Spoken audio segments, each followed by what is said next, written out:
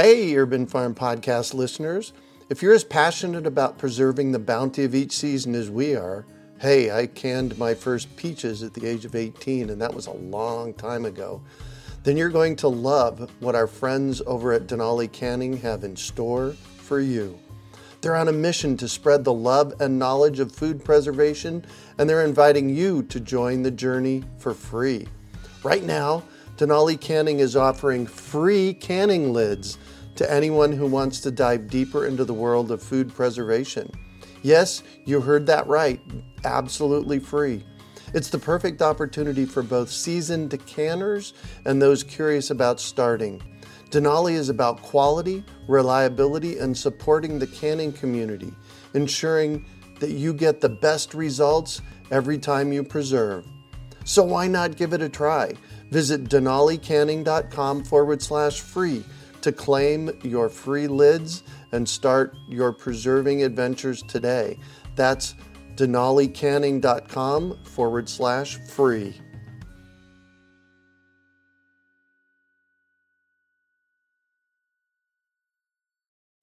Greetings, urban farmers, gardeners, and healthy food visionaries. Greg Peterson here, and welcome to the 260th episode of the Urban Farm Podcast, where 3 days a week we work together educating and inspiring you to become part of your food revolution.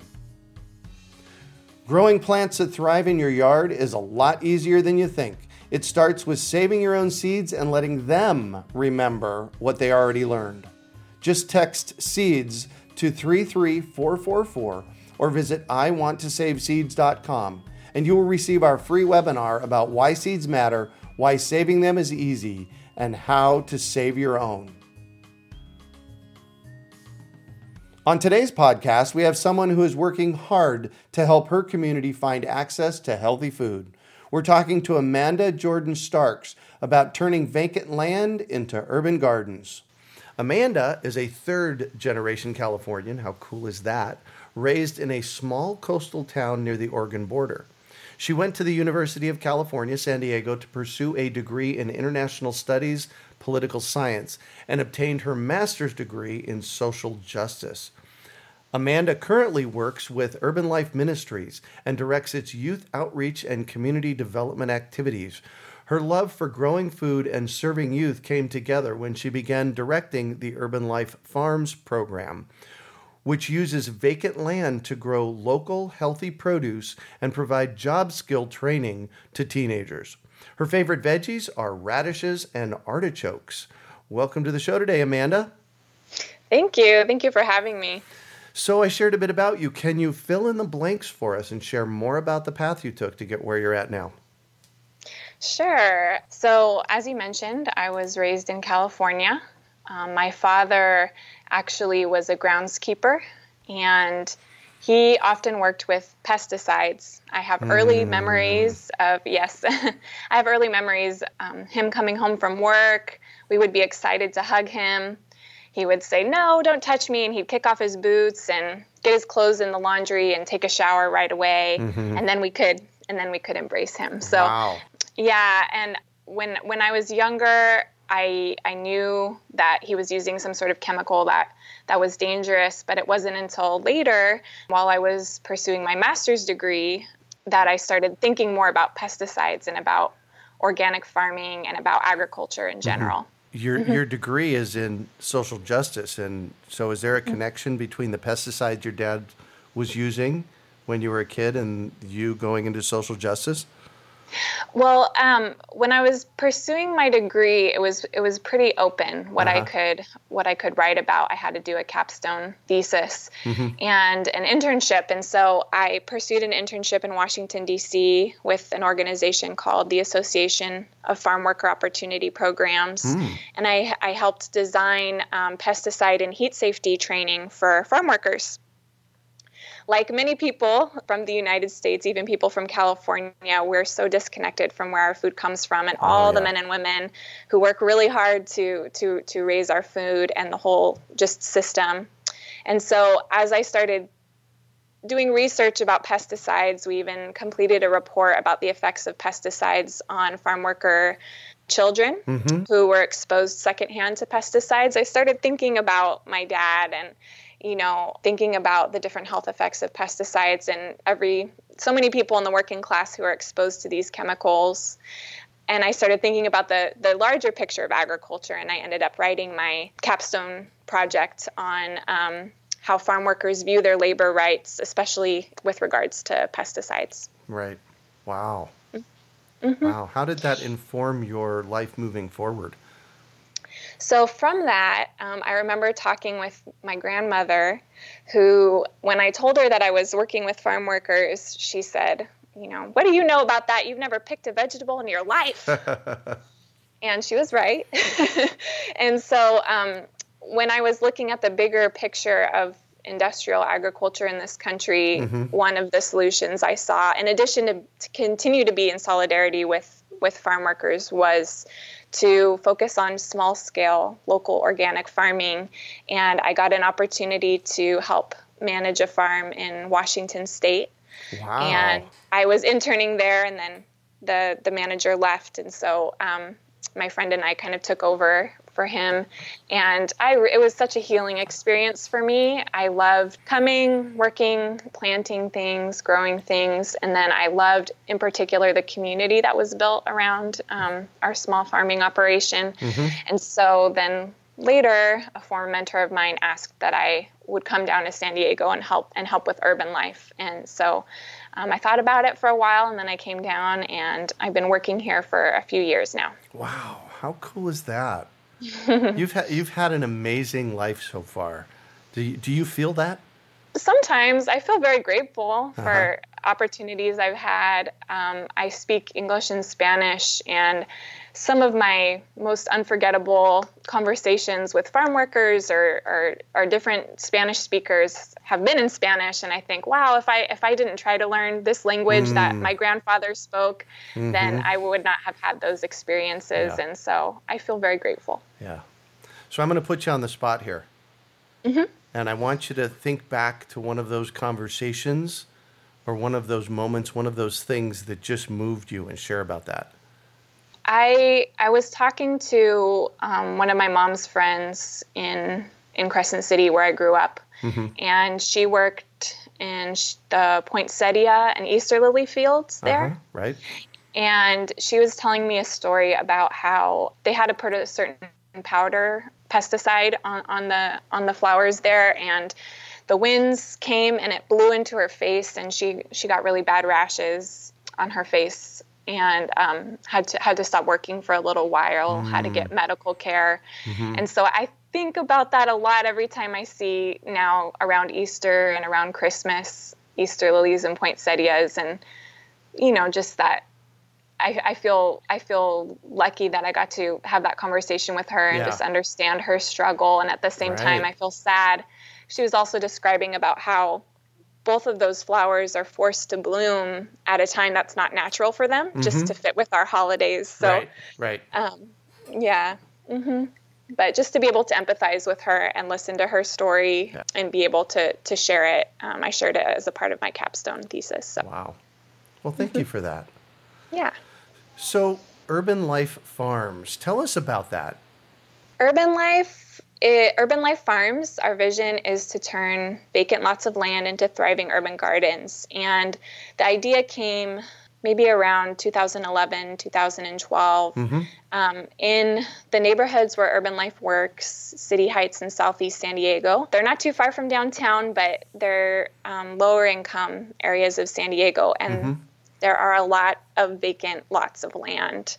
They're not attractive places to come and start new businesses or put in new developments. And so my mentor was looking at how, there's these two problems. There's these empty lots of land and they're eyesores, they're collecting garbage. And then there's also young people who are, taking the bus a couple of hours to wealthy communities to work at McDonald's because there's just not good job opportunities here, or they're not prepared well for jobs as young people. In fact, in Southeast San Diego, where our second farm site is located, youth between the ages of about 16 to 25, there's like a 40% unemployment rate. Wow. So the idea came that why don't we try to tackle both of these problems, from a community development perspective, and turn lands into urban gardens, and then give young people an opportunity to have a stipend as interns, and then also get skills that could help them for future jobs. Wow. So these are somewhat paid positions for these young people. Yes. Mm-hmm. Wow. How does that work?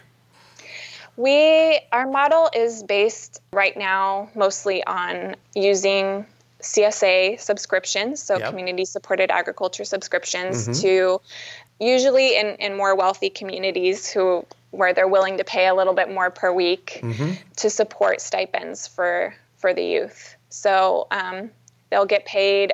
We have 3 different crews that run during the year, and the students will get paid at the end of the season, just a small stipend. But then it's an internship, and so we focus a lot on classroom time. They get nutrition skills, cooking skills, leadership development skills, community service hours. So it's, it has generated a lot of interest over the last couple of years. Wow.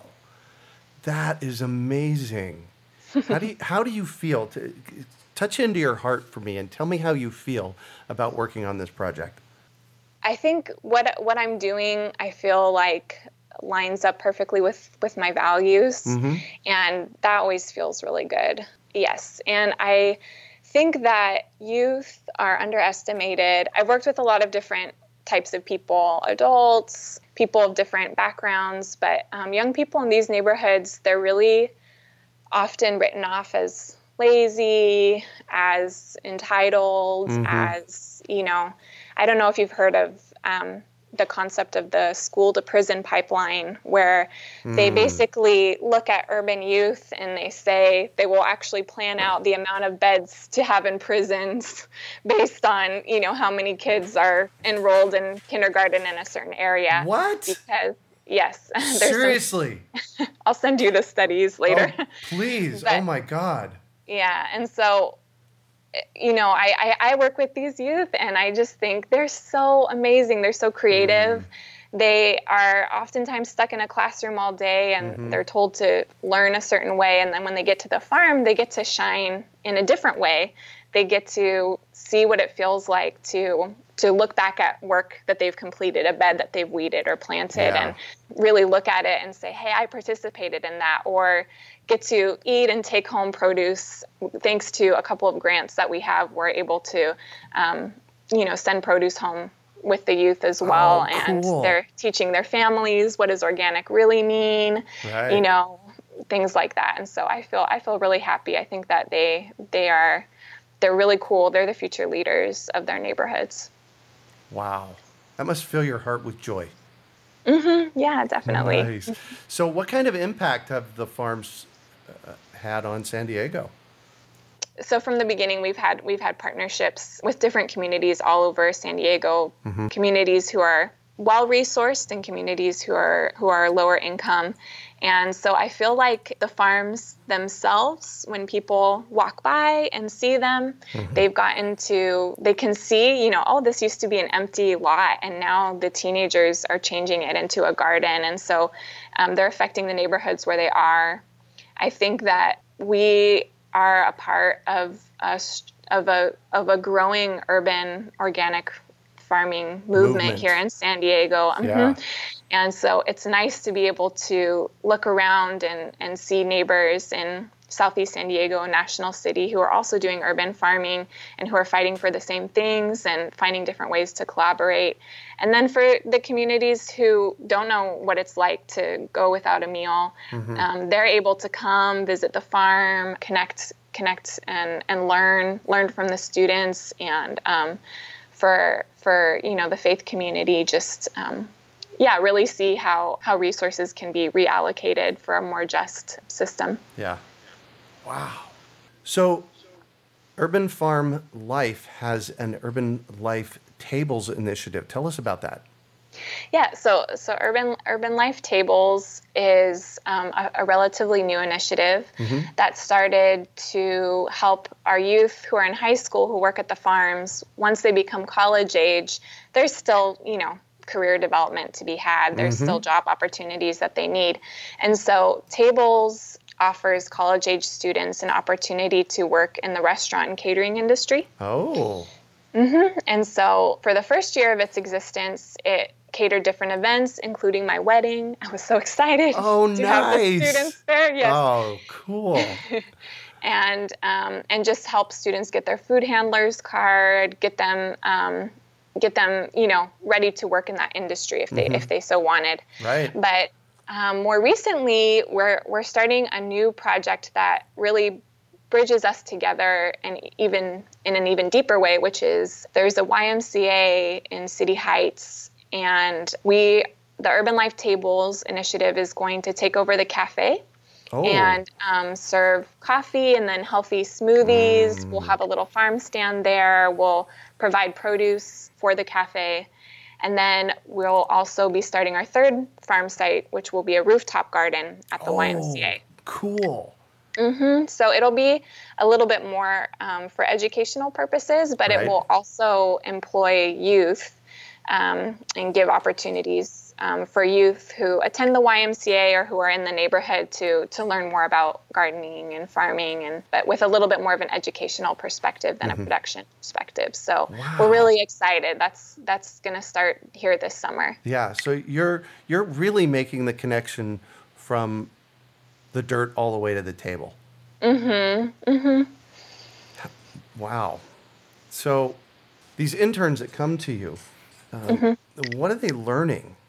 They are learning, first of all, soft skills just related to having a job. How to show up on time, how to manage your time well, how to work in a team. From the very beginning, we have them do a very formal application process, interview process. We give them feedback after the interview so that even if they don't get hired as an intern, they have those skills for future jobs. We do resume building with them, nutrition, cooking, conflict management, things that they would face in future job situations and just life situations. Right. One of the kind of things that always happens, unintentionally, is that each farm crew, each group of students really bonds together just as a family. Yes. They often come from different schools. They're kids who may not normally hang out together, but because they have the common goal of the farm and they spend a lot of time together, they often end up becoming good friends with each other. And Urban Life as an organization has different youth programming outside of the farm, so we try to encourage them if they want to participate in those other outside things, and that helps them, create a sense of almost family, a lot of the students have said. Building community. Yes. Wow. So I'm going to go a little bit different direction. So you're looking for vacant land. How do you how do you find these projects that want to have farms growing on them? Well, our current sites are both plots of land that are adjacent to Presbyterian churches. Perfect. And so there was nothing kind of happening in either of the lots for a long time, and so we lease from them and help with the water bills, and and try to form partnerships with the churches themselves. And so for now there's that, and then the YMCA is a new project. So in the future it may not be land that's adjacent to churches, but we found that it's a pretty good partnership. I'll tell you what, partnering with churches in our communities, we have an amazing, the North Phoenix Baptist Church here in the Valley has a wonderful facility, and they are doing a lot of community building. In fact, the biggest, most incredible farmers market happens in their parking lot. Great! Twice a week. So they've opened up their doors for community projects, and we do. Urban Farm does multiple events there every year in their space, and they just open this space up. So looking to faith-based communities for resources like land and facilities is an amazing thing. I love it when that happens. Yeah, that sounds great. I'll have to look that up. Yeah. So what challenges did you face in starting this program? I think I wasn't here at its inception, but I participated heavily in our second site, getting Good. up and running in a new neighborhood. And the first challenge is just soil quality.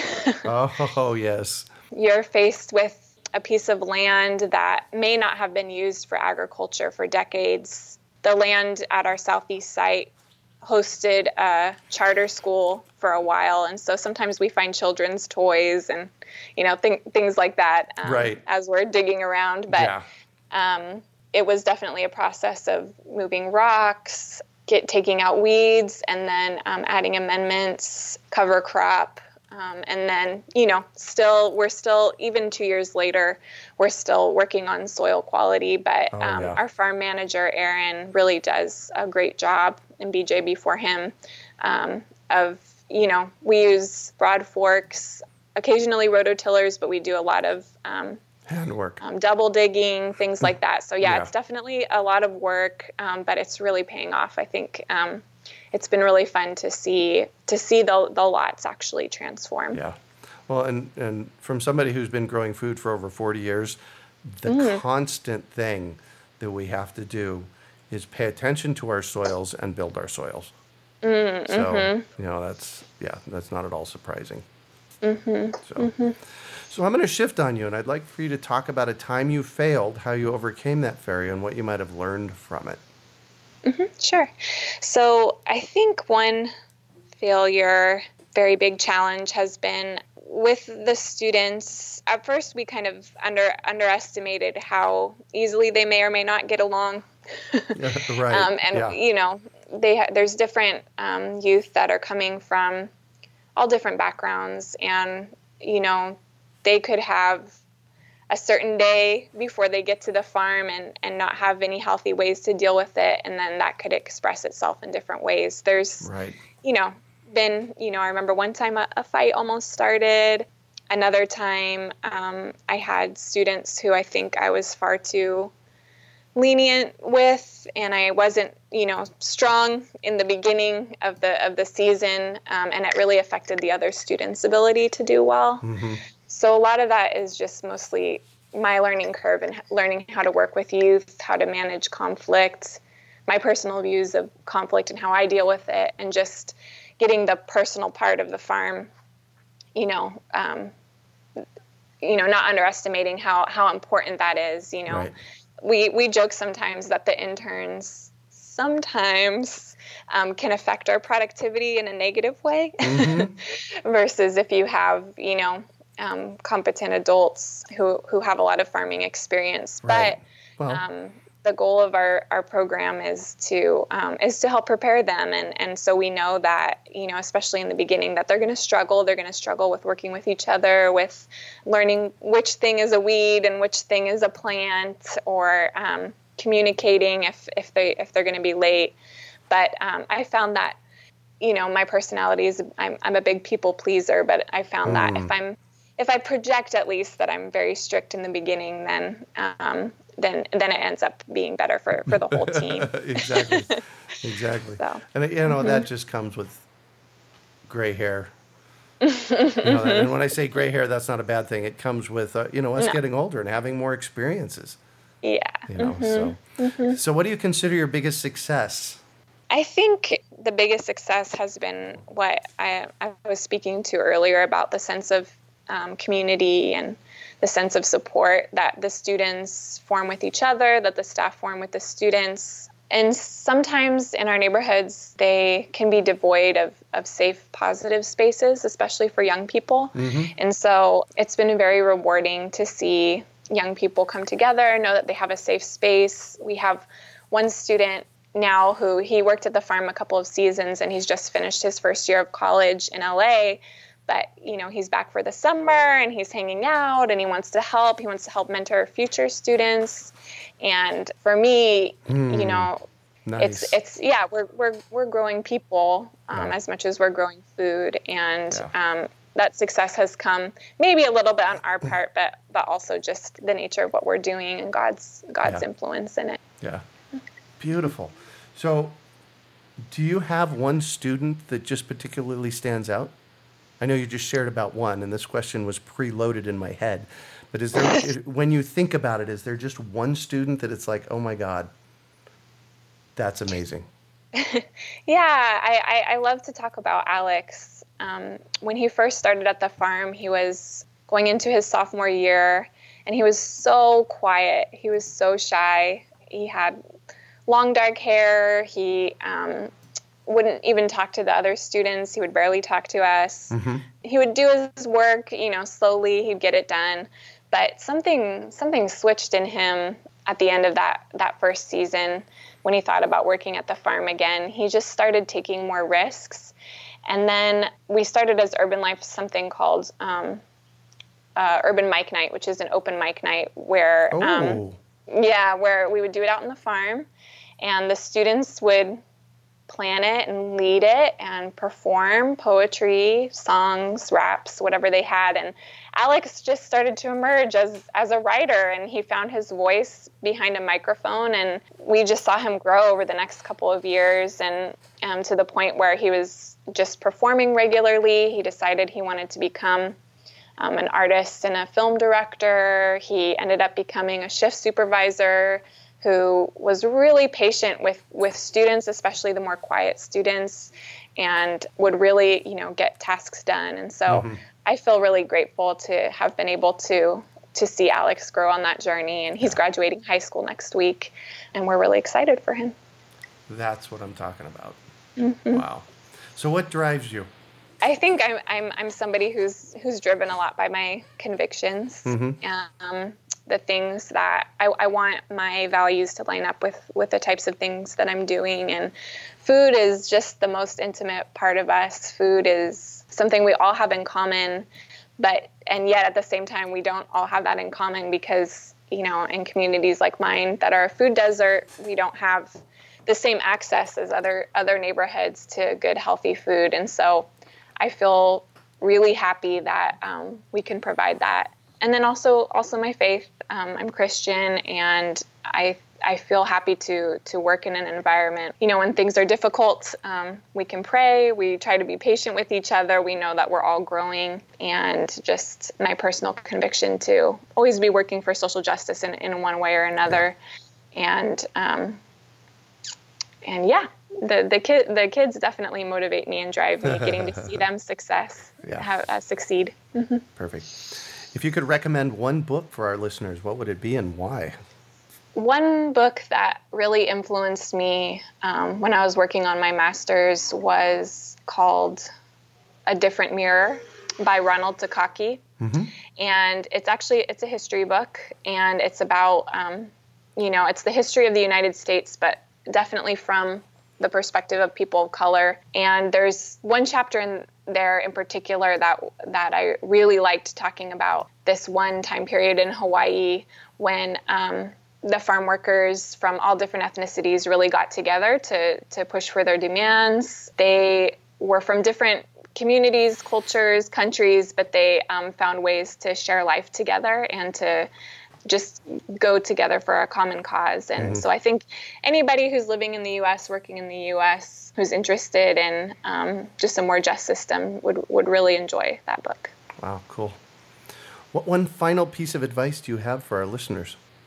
A piece of advice I would have is something that I think that I'm still learning, but definitely have a collaborative spirit. Having worked in the nonprofit world for a while, I think that we can get into a space where we are competing for grants, competing for students, competing for recognition. And I'm sure it's the case in any industry, but I think that especially with something like urban farming, the more we collaborate together, get informed by things like this podcast, right. Get to share each other's stories. We know that, hey, I'm not the only one doing this, and other people are struggling as well. And together we can actually change the way that people think about food as more and more people are moving into cities. Right. Well, thank you so much for joining us on the show today, Amanda. Thank you. How can our listeners find you and learn about urban life? The best way would be you can always send me an email. My email is amanda@urbanlifesd.org, SD as in San Diego. And then our website is urbanlifesd.org/farms. Perfect. You can also find show notes from today's podcast at urbanfarm.org/urbanlife. Well, that's it for today. Thanks for joining us on the Urban Farm Podcast. Thanks so much for having me. Have a great day. Do you want to save money at the grocery store, eat more organic, whole foods, cultivate food security, and feel more connected to the earth? If so, then growing your own food is a no-brainer. You wouldn't believe how many people come to me claiming that they can't grow their own food. They think they don't have enough space, that they're too busy, or that they simply don't have what it takes. Perhaps you've fallen for one of these gardening myths. If you think you can't grow food, or if you think the only food that you have access to is what you buy in the grocery store, I have a life-changing webinar that you need to see. It's free and will help you unearth your inner gardener. I've helped thousands of people just like you learn to grow their own food, and I'm speaking from my own experience when I say that with the right knowledge in place, there is no such thing as a black thumb. With this webinar, you can begin making your garden dreams come true and start growing delicious, nutritious food for your family. Just text GARDEN to 44222 or go to iwanttogarden.com and you will receive our free webinar about the 7 key factors you need to know to grow your own food. Remember, that's GARDEN to 44222 or iwanttogarden.com. We hope you enjoyed today's episode of the Urban Farm Podcast. Remember to listen 3 days a week for tips, advice, and resources to help you on your journey with urban farming.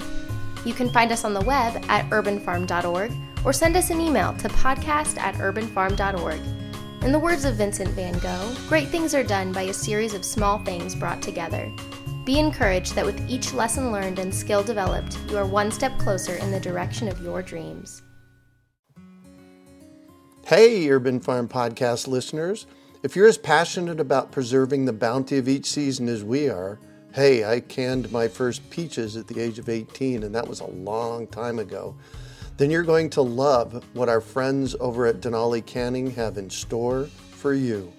They're on a mission to spread the love and knowledge of food preservation, and they're inviting you to join the journey for free. Right now, Denali Canning is offering free canning lids to anyone who wants to dive deeper into the world of food preservation.